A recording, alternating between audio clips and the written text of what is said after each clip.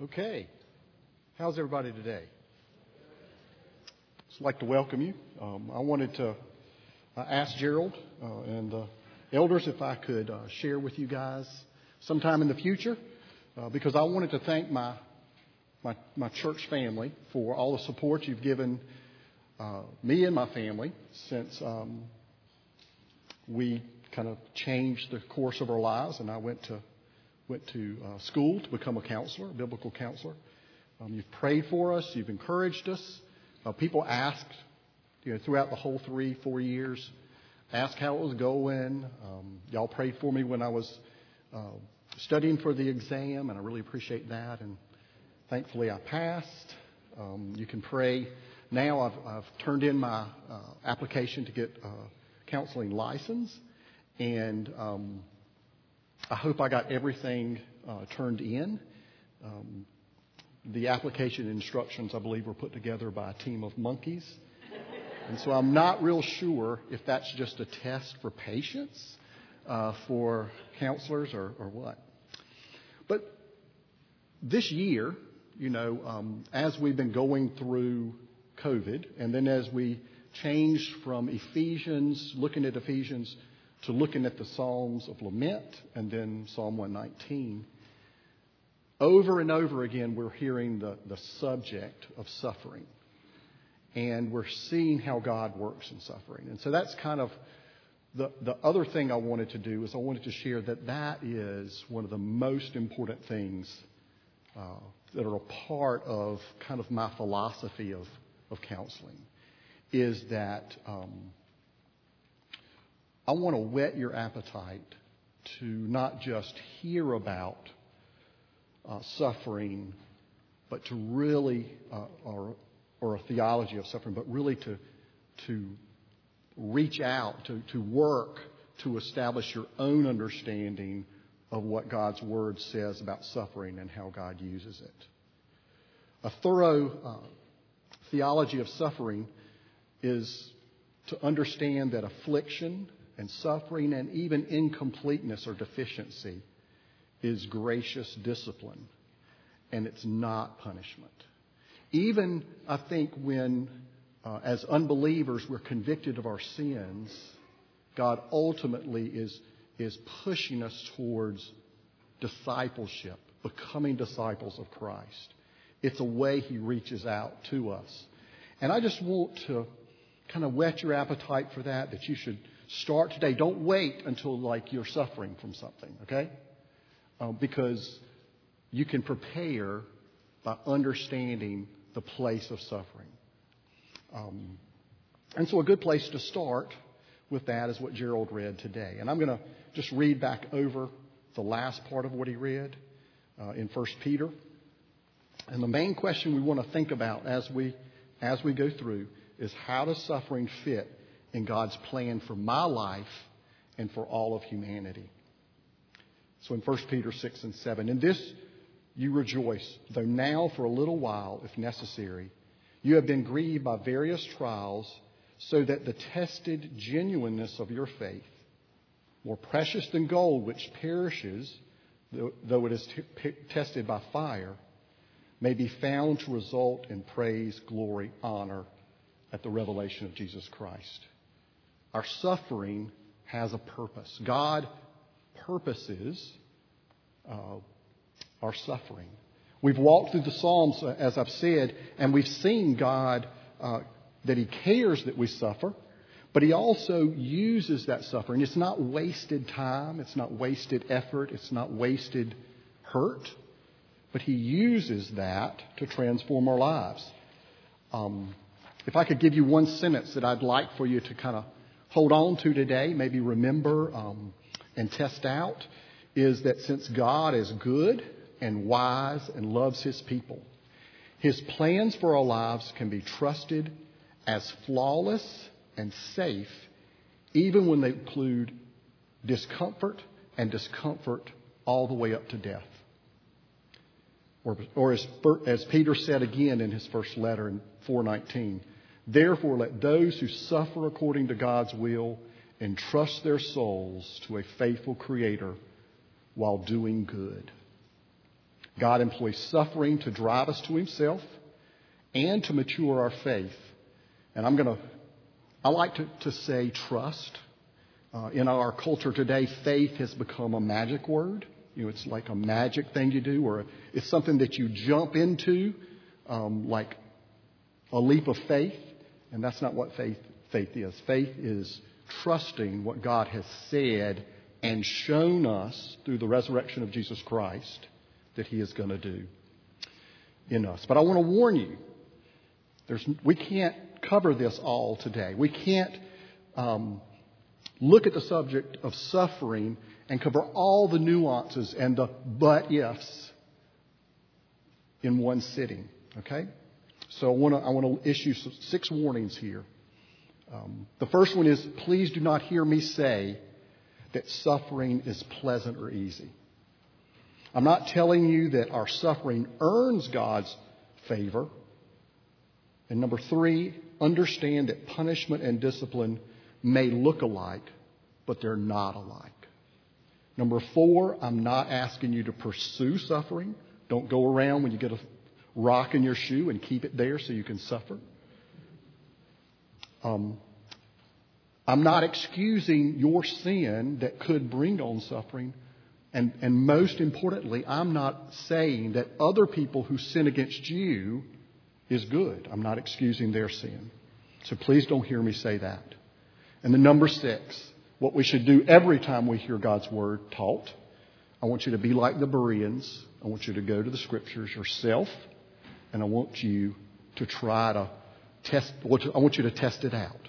And if what I say doesn't line up, I want you to try to forget it.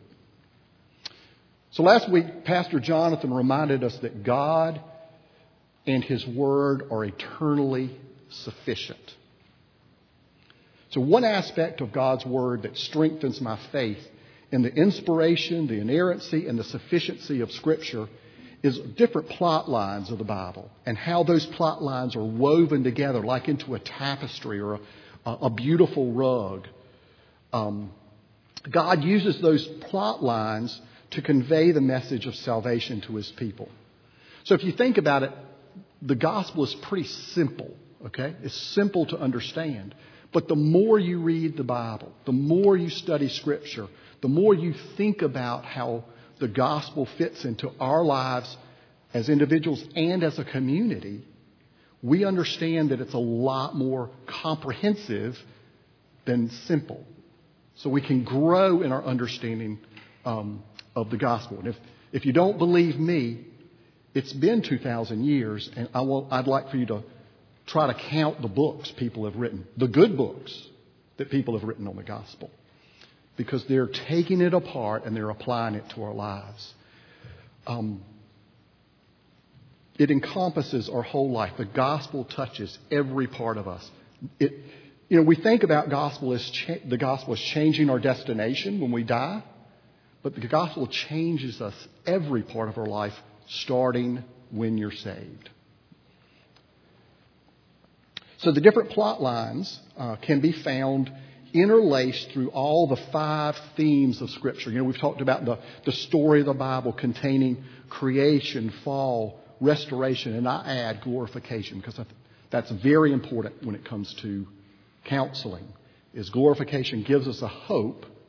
It points to a hope that allows us to walk through many struggling things or go through the hard part of changing, our lives. So what are some examples of these plot lines? Like a shepherd and his sheep. You see that throughout Scripture. There are different stories that have shepherd and sheep in them. They're father and children. Both God as the father and us as His children. And stories about fathers and children throughout Scripture. Blood sacrifices. Cain and Abel, up to Jesus, and then even in the epistles. Marriage. So Israel is called the bride of God. We are the bride of Christ. That's carried all the way through in the book of Revelation. We talk about the wedding supper of the Lamb, right? Gardens. Think about the place of gardens in Scripture. and what it tells us about the gospel. We start in a garden, we end in a garden, a new and better garden. And then what I want to talk about today is what I call the wilderness paradox. So think about a paradox. A paradox is something that looks like it's contradictory, but it's not, right? So God uses suffering to rescue, to restore, and to glorify His people. And that sounds like a contradiction. Why would God, a good God, who is wise and loving, take me through suffering in order to rescue me? That doesn't sound like rescue, right? But God designed the world and humanity so that our suffering would reveal weaknesses in us. First of all, it reveals our need, right? So we talk about the law convicting us of our sin. It's like a corral, right? It corrals us so that we realize, oh no, I can't do this by myself. I need Jesus to save me. It goes on throughout our life, God using afflictions, pain, suffering in our lives. He uses other things. Again, this is one aspect. We're looking at one plot line. The other plot lines are there too, okay? But we're focusing on this one today. So we see this plot line of the wilderness paradox in a couple of places in Scripture. Abram is in Ur. He's probably comfortable. God calls him to leave Ur. The wealth of his family, the support of his family, maybe even the support of his gods, and leave that place and go to somewhere he has never heard of, never seen. And I think, if you look at the map, it doesn't look like a fun trip. But he received a land that he had never heard of. Moses was driven out of Egypt for 40 years, lived on the backside of the desert for 40 years, okay? That's a long time. He was old. And then he could become the deliverer. Jesus suffered. He left heaven where he was King of Kings, Lord of Lords, recognized, glorified, and known among the angels and worshipped. And he came as a baby, helpless baby, naked baby, okay, who depended on someone to feed him and care for him and grow him in maturity. And then he was exposed to all the suffering of seeing people he loved sinning and then earning, sort of going through their suffering. And then he suffered for us on the cross.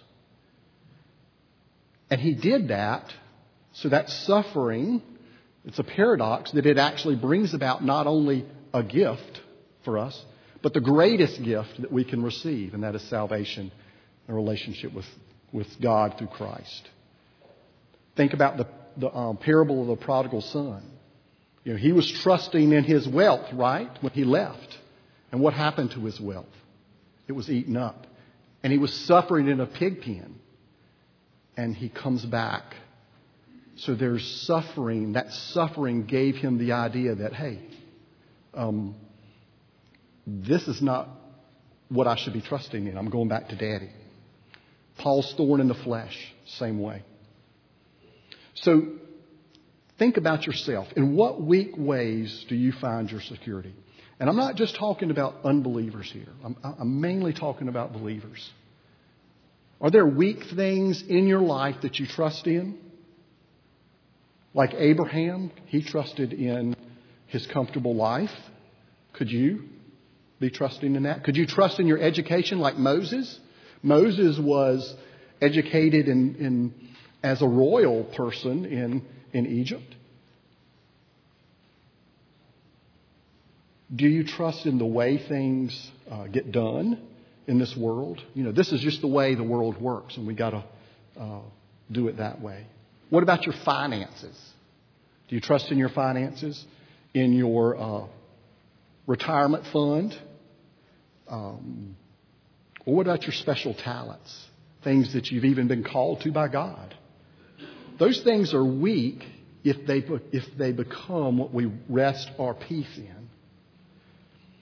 Now, as we look at Hosea chapter 2, I believe it is a good example of how God uses a wilderness to work in His people's lives, to bring them to Himself, and then also to mature them as His people. So in these chapters, we're going to see God shows us the weakness of what His people were trusting in, and His goodness and His wisdom, which are found in His plan. So y'all can go ahead and turn to chapter 2. But first, as you're doing that, I would just kind of want to talk about the background. Let's think about humans. Even before the fall, we were created not to be independent, but we were created to be dependent on God. The story of Adam and Eve being created from the rib of Adam is a picture of our need for each other. We are not independent.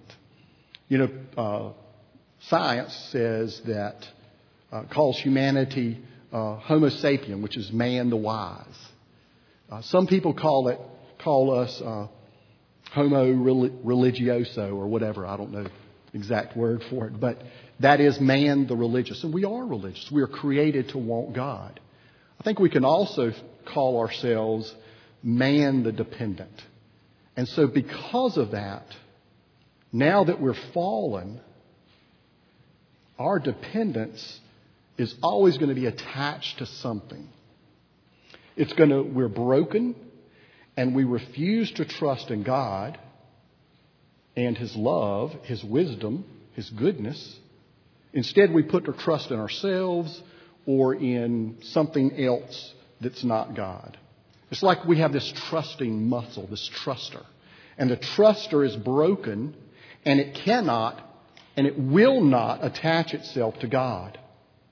And even after God comes in and by His Spirit and gives us new life in Christ, He causes us to be born again, we are trusting in Him. We begin to trust in God, right? Do you remember when you were first saved and it was like that's all you could think about? I mean, I know I was irritating. So I've heard. And maybe I'm still irritating. But even afterwards, it's hard to break free of those old habits of trust, isn't it? So we're transformed. We begin to put our trust in God through Christ. But there's still the way we learned all those habits in the past. Are there things that you've learned, like from your family or from our community or from our way of life, that focus us to run to other things instead of God? I think it's these lesser things that remain in us, what I think Scripture calls indwelling sin. It's our old trust, and it's the source of the ongoing actions of our sin, our broken relationships. I have, in counseling, one of the common things that happens in marriage counseling, in my experience, is that one spouse says, I want to make sure I do everything right, and then he or she will never leave me. Well, you can do everything right, and your spouse gets mad at you because what you thought was right was actually not right, or what you did that was right, your spouse didn't think was right. So it's trusting. I mean, you want to do right in your marriage. I mean, come on, Not leading us that way. But what I'm saying is, if we trust in that, then we're trusting in something other than God. And I'm going to tell you that in what I've learned about marriage counseling is I want to get them to fight in front of me. I want them to fight in front of me. Because that's where change happens. It happens when the real subject is happening right at that same time. Not when you go home, this is what you should do. So it exposes the areas of our need. So Mark Roker, who is a Baptist theologian, he describes the first 3 chapters of Hosea, is that Hosea's marriage to Gomer is a reflection of the relationship between God and Israel. In chapter 1, God commands Hosea to marry the harlot Gomer. The purpose of this union is to demonstrate both the waywardness of God's people and the faithfulness and conditional love God has for them. We call it unconditional love. Maybe we should call it contraditional love. Because it's contra to whatever we do, right? God doesn't leave us or forsake us because we sin. In fact, we sinned and He came after us. And that sin is a rebellion against Him.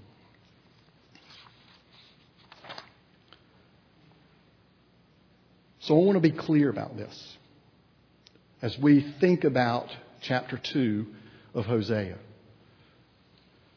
I believe Hosea is an actual historical marriage. But it also serves as a parable for us. And in a parable, you want to think of who represents who and what represents what, right? So here we are. Hosea represents God. Gomer symbolizes you and me. Not just you and me if we're unbelievers, but you and me as believers as well.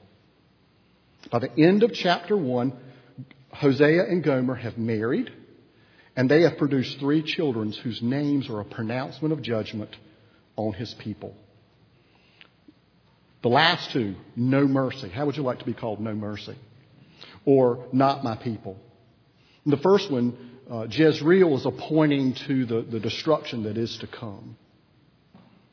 But Jezreel has another meaning that we'll see later, if I don't forget to mention it. That is, it means God sows. God takes care of us. So I want to ask you 2 questions. The first is, what fruit might your idol or my idol produce in yourself or in our society or in our church? And then there's the counselor's question. How do you feel about being Gomer? How does that make you feel? Those are important things to think about. I mean, nobody wants to. It's hard to think about how you feel, but it's a good idea to express it. Journal it, talk to somebody about it. Because, first of all, you can say how you feel, and when you say it out loud, you realize that it's not true, right? Have you ever had a good idea? You had just a wonderful idea and you went and told somebody about it. And as you were telling them, you were thinking, dang, that is not going to work. Examining your feelings as well helps you see what's important in your life. So chapter 2, we're going to walk through it together, read it together, is going to show us 3 things. God's judgment of Gomer, his people Israel, you and me. God's reason for leaving Hosea, which I think is one of the key points. And I think we can think about it and how it reflects on us. And then God's work to redeem and transform Gomer, or you and me. So let's get started. Chapter 2, verses 1 through 4. Say to your brothers, you are my people. Say to your sisters, you have received mercy. Plead with your mother. Plead, for she is not my wife, and I am not her husband, that she put away her whoring before her face. and her adultery from between her breasts, lest I strip her naked and make her as in the day she was born, helpless. Think about being stripped naked like the day you were born, and make her like a wilderness. Make her like a parched land. Kill her with thirst. Upon her children I will have no mercy, because they are the children of whoredom. God lists Gomer's sins and the judgments against her. But listen, did you hear something else in those judgments? Did you hear God say, plead? Why was he pleading? God's desire is for her to return, for her to repent. Remember that in this story, it's about us, believers and non-believers alike. God is calling us to himself when he convicts us of sin. He brings suffering into our lives to get our attention. In verse 5, we learn of Gomer's motive for leaving Hosea. For their mother has played the whore. She has conceived them, and she who has conceived them has acted shamefully. For she said, I will go after my lovers, who gave me bread and my water, my wool, my flax, my oil, and my drink. You would think that Gomer, who may have been a harlot prior to marriage, there's some debate on that, but that's what it seems to me to be, maybe a temple prostitute, but you would think she would rather be the spouse of one person, of Hosea, than to be the sex toy of rich, wealthy, or temple goers, right? You would think that that's what she would want. But it's amazing how God has made our brains to learn by habit. We've all seen things that we need to do to change our lives. Like be healthier in some certain way. But the change is like, man, that sounds too painful. You mean I've got to eat less? No more ice cream for a while? Those kind of things show that we have these habits that we've learned. So think about habits. Habituation is something that we do as people. How many of you in here know how to tie your shoe? Okay, this morning, if you tied your shoe, or the last time you tied your shoe, did you do the little rabbit thing? Did you say that? Did you think about tying your shoe? No. Have you ever driven home from work and you meant to go to Walmart on the way and you drive up in the driveway and you're like, oh my goodness, I totally forgot. Because that drive is a habit. And God did that for us. He gave us this habituation ability so that we could be productive people. Just think about if you had to remember how to do something every time you did it. It would be difficult. But that works because we're in a broken body, a broken spirit, a broken world. It works in reverse as well. It works to the bad as well as to the good. So could it be that her life before Hosea, Gomer's life before Hosea, was comfortable and safe? She enjoyed the benefits of her lovers, the opulence of her trade. Maybe she also used her lover's provision. And think about it. What's it like to chase 3 toddlers around? It's difficult work. And sometimes, you're at a quandary of what to do to discipline your children or to love your children. It might be attractive not to have to go through that. Maybe what was happening was that she was so used to her lover's provision that she couldn't transfer her trust to Hosea for provision, for protection and love. And can't we kind of see that in ourselves? So unbeliever, person who has not received Christ, could it be that you consider the Maker of all things as too weak to provide life for you? Could you think He is too nearsighted to plan your life out for you? To my brothers and sisters in Christ, I ask these questions. Are there areas of your life where you don't trust God's good plan?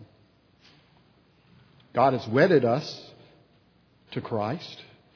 He has given us new life and made us new creatures. The old has passed away, the new has come. Our broken truster has been given power to find security in Christ. But like me, do you find yourself holding on to your old habits? I mean, subconsciously, because they're like habits, right? It's not like you're consciously doing those things. You're not consciously saying, Lord, I reject your provision. I'm going over to Roxborough Savings and cash a check. That's not what we say. But it's how we feel. It's how we act or react. But we can trust in things like anxiety. We can trust in our anger and our relationships. We can trust in substances. We can trust in being good or doing the right thing. But those things, some of those things are obviously not healthy, but some are healthy. So let's read verses 6 through 13. God's going to appoint suffering to show Gomer that salvation and provision are found in Him alone. Therefore, I will hedge up her way with thorns and build a wall against her, so she cannot find her paths. She shall pursue her lovers, but not overtake them. She shall seek them, but shall not find them. Then she will say, I will go and return to my first husband, for it is better for me then than now. And she did not know that it was I who gave her the grain, the wine, and the oil, who lavished on her silver and gold, which they used for Baal.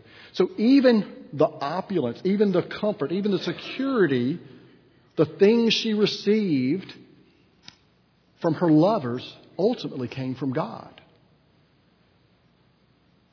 Therefore, I will take back my grain in its time and my wine in its season.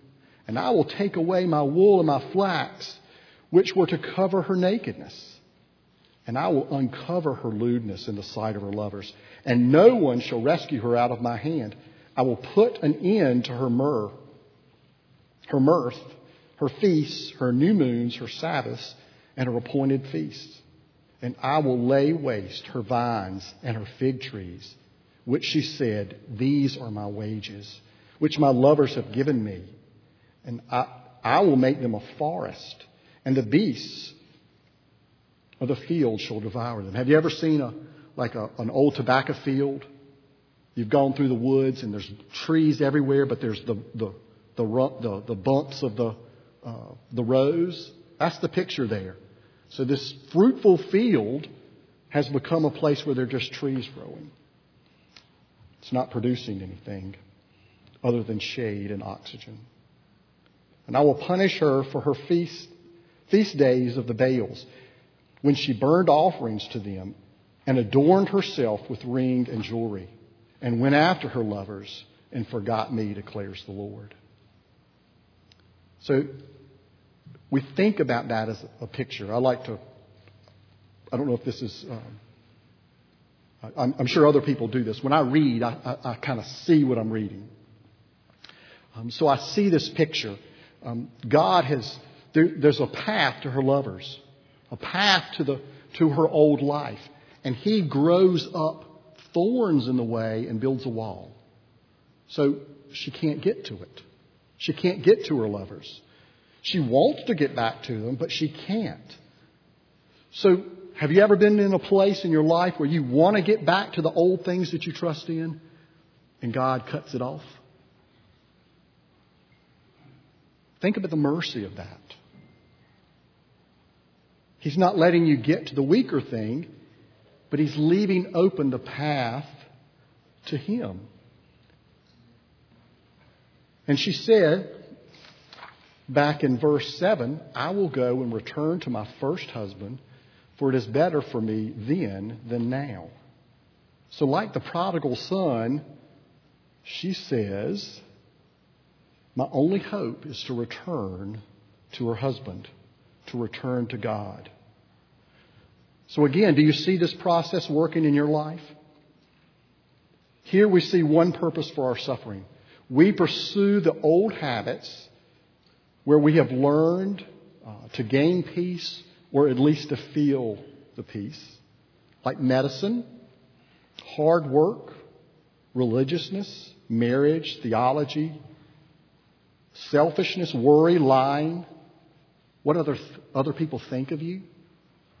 Some of these things are good. Again, they're good. But they become idols when we put our hope in them instead of God. Or we don't recognize that they are God's gifts to us. He can take them away and He can give them. But God is still good. God is still wise. And God still loves me.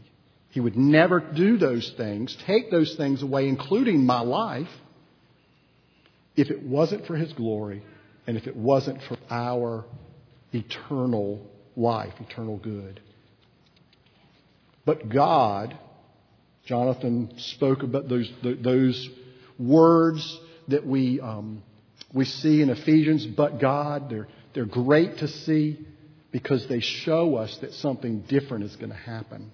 God graciously puts thorns in the wilderness of the wilderness into our paths, and we are forced to look to Him. And with Gomer and the prodigal son, we say, I will return. And we cry out, Lord, help me give up trusting in this weak thing. And help me put my full weight, the full weight of my trust, the full weight of my faith on your goodness, your wisdom, and your love. In verses 14 and 15, God declares, I remember when we were, I kind of saw this for the first time. We were in a marriage class with Gerald and Susan last year maybe. And it just really stuck out to me, these two verses. Therefore, behold, I will allure her and bring her into a wilderness. Is that where you want to be allured to? A wilderness? I will speak tenderly to her. And I will give her vineyards and make the valley of Achor a door of hope. And there she shall answer as in the days of her youth, at the time when she came out of the land of Egypt. So listen to God's love for His people. Even though He has wed us to Christ, we had been harlots. And now we're even kind of trusting in our money, our ideals, our hard work, and our anxieties. God has powerfully rescued us and wed us to Christ, but we continue to return. Despite these times of faithlessness, God allures us back to Himself and into a wilderness. Now, why would He lure us into a wilderness and then provide for us?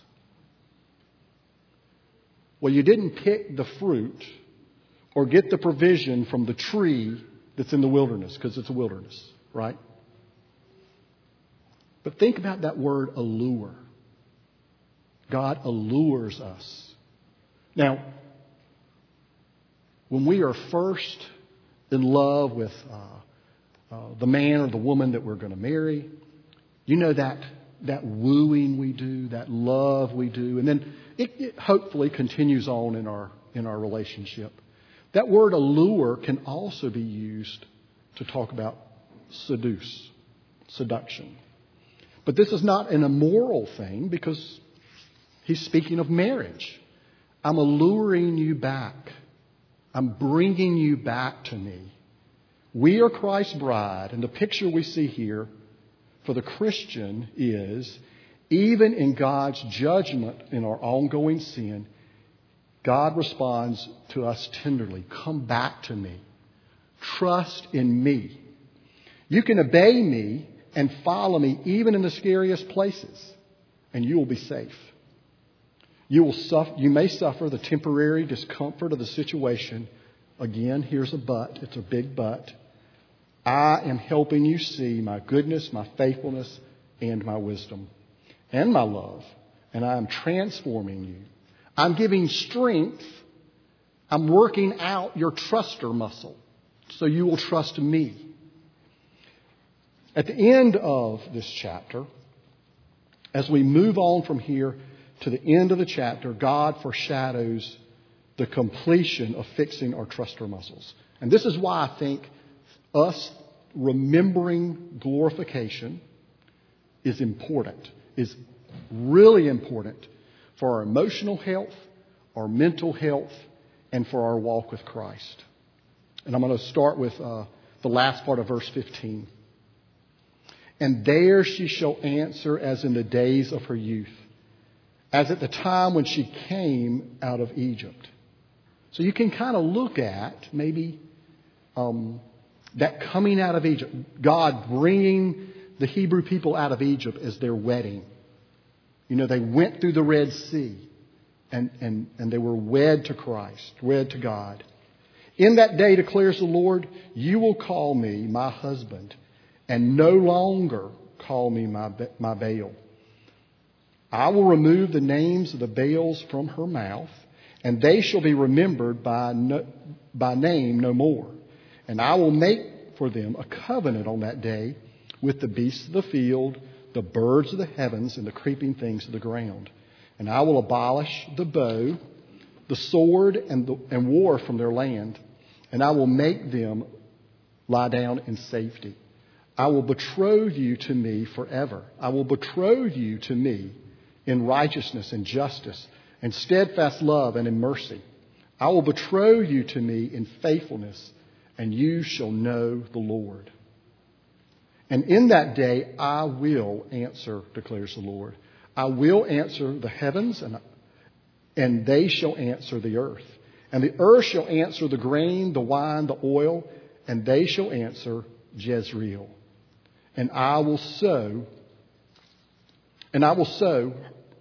her for myself in the land, and I will make mercy. I will have mercy on no mercy, and I will say to not my people, you are my people. And he shall say, you are my God. So if you think about this, if you look at these words, she shall answer in the day of her youth.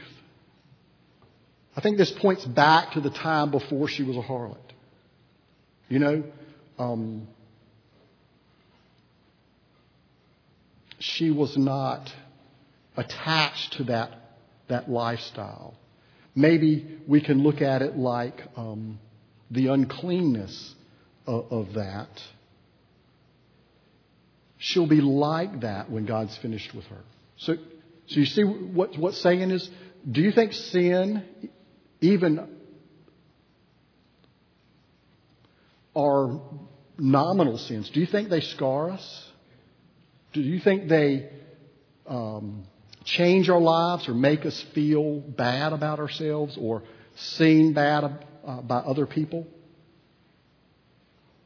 And do we ever worry, well, I know I'm saved, but I can never overcome so-and-so? What God is saying here is that He has saved us from our rebellion, and He works in us over time to transfer our trust fully to Him from the feeble things of this world to His goodness, His wisdom, and His love.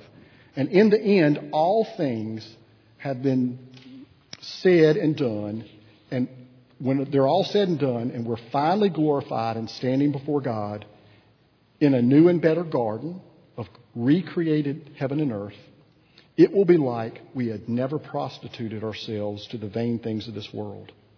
Not only from God's perspective and through the work of Christ. As He looks at us, He sees us righteous in Christ now. But in our own hearts, we're going to fully trust God. We're not going to have distraction. We're not going to have a competitor. So my money, my finances aren't going to be a competitor to God anymore. I won't be tempted to think about if I do everything right, God's going to love me, or my life is going to be good. I'm just going to trust in God. And that's what God is after in our lives. We come into the kingdom, right? We come into the kingdom, and it's like we've been living our whole lives on a frozen pond. And you know, sometimes if we get over in a certain area, we hear cracks, and we've seen friends fall through and drown, right? But this is what we know, and we're going to stand on it. And we see this green stuff out there. Oh, well, that green stuff might cut our feet. Or what's those big round things over there that look hard? I could stub my toe on that. Or those big tall things with the green stuff on top. What if they fell on me? I'm going to stay right here where I am. What I know, I'm safe. But when we come to Christ, He takes us and puts us on the land, right? And we're still afraid of those rocks. Maybe we get to the grass and we're oh yeah, well this is kind of nice. There's no give. The grass is not cutting my feet. We go past the boulders around us or the mountains, and we realize that they're not going to fall on us. The trees aren't going to fall on us. And as we go, we're maturing in our trust of God in the way He wants us to live. And so that's what God does to us, with us, in us, as we come to faith, as we go through the times where He shows us through incompleteness or suffering or afflictions or broken relationships. He shows us that He is the only place that we need to trust, the only one we need to trust. And He transforms our lives. And I'm not, again, don't think I'm saying we should rejoice like, oh, bring me some more suffering. That's not what I'm saying. I want us to be, again, this is not the whole of our thinking of suffering, and it's only one aspect of the gospel. But what I have found, the reason why I see that we need, each of us as individuals, a robust theology of suffering, I see it as the key to one of the keys to my counseling ministry, is that it demonstrates the faithfulness and promise of God's love for His people, with the understanding that we can endure suffering because we know it's God's work to transform our lives. You know, back when he said, he mentioned going into the valley of Achor. Do you remember the story about the guy who in Jericho stole he hid the stuff under his tent? Achan. Not Danny Achan, but Achan. And then they stoned him and his family. So I think that what he's saying is, even if I have to cut off an important part of your life to grow you in Christ, that's more important. So we can endure affliction and discomfort because one day we're going to stand before God. It's not, if we think back to what God said in this very end, He didn't say, I may do so and so for His people, did He? He said, I will. I will answer their prayers. I will be their God. I will have mercy on them. And they will be my people. So it's a sure thing. So if you're going through something today, it feels like the end of the world. Sometimes when I was going through my time of anxiety, I was like, man, I'm going to be like this forever. And that just it was terrible feeling. It felt like, who would want to live their life like that? But we know that it's only temporary. These things are only temporary because God is going to put us before Him, and there's no sin is going to be between you and God when you're in heaven, right? When you are glorified. You're not going to want to do things that that would hurt you or dishonor God, you're going to just be enjoying Him and worshiping Him and serving Him and partaking in the full benefits of His love and being complete and flawless bearers of His image. So the Apostle John gives us a little picture in Revelation chapter 21, 1 through 7. I encourage you to read Revelation to see what heaven's going to be like, or what the new heaven and new earth are going to be like. Not just for the prophetic, the exciting stuff. This can be more exciting because it speaks of what is going to be. Then I saw a new heaven and a new earth, for the first heaven and the first earth had passed away. The sea was no more, and I saw the holy city, New Jerusalem, coming down from heaven, from God, prepared as a bride adorned for her husband. And I heard a loud voice from the throne saying, "Behold, the dwelling place of God is with man. He will dwell with them. They will be His people, and God Himself will be with them as their God. He will wipe away every tear from their eyes, and death shall be no more. Neither shall there be mourning, nor crying, nor pain any more, for the former things have passed away." And He who was seated on the throne said, and memorize this one sentence about our future. "Behold, I am making all things new." Also, He said, "Write this down, for the words are trustworthy and true." And He said to me, "It is done. I am the Alpha and the Omega, the beginning and the end. To the thirsty I give from the spring of water of life without payment.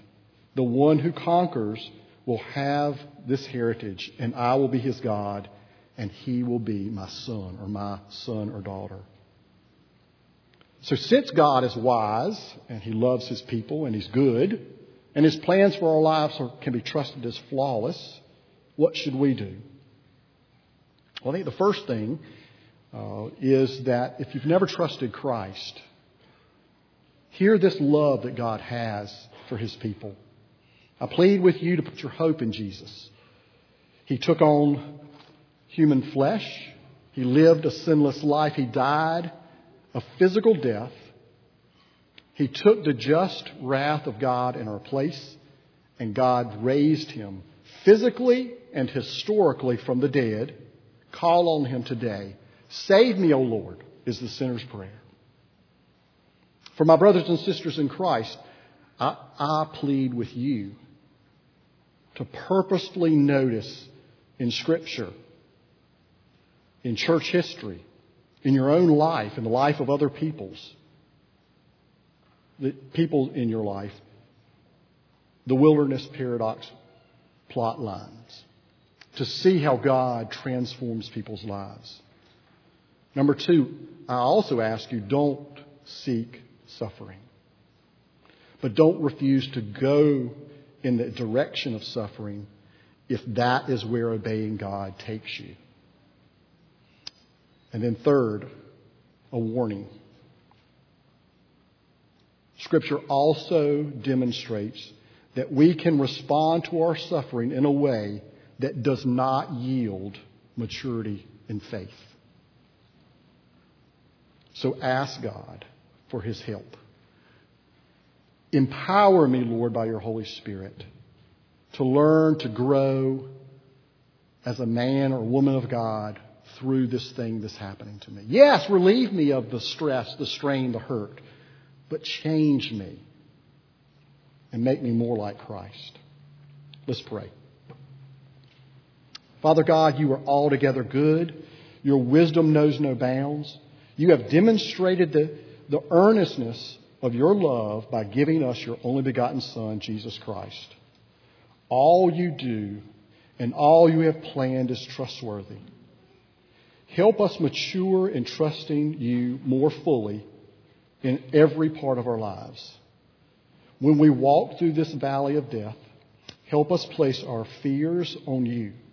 Help us also be patient with one another for we are all growing and trusting and in trusting and may be at different places in our sanctification.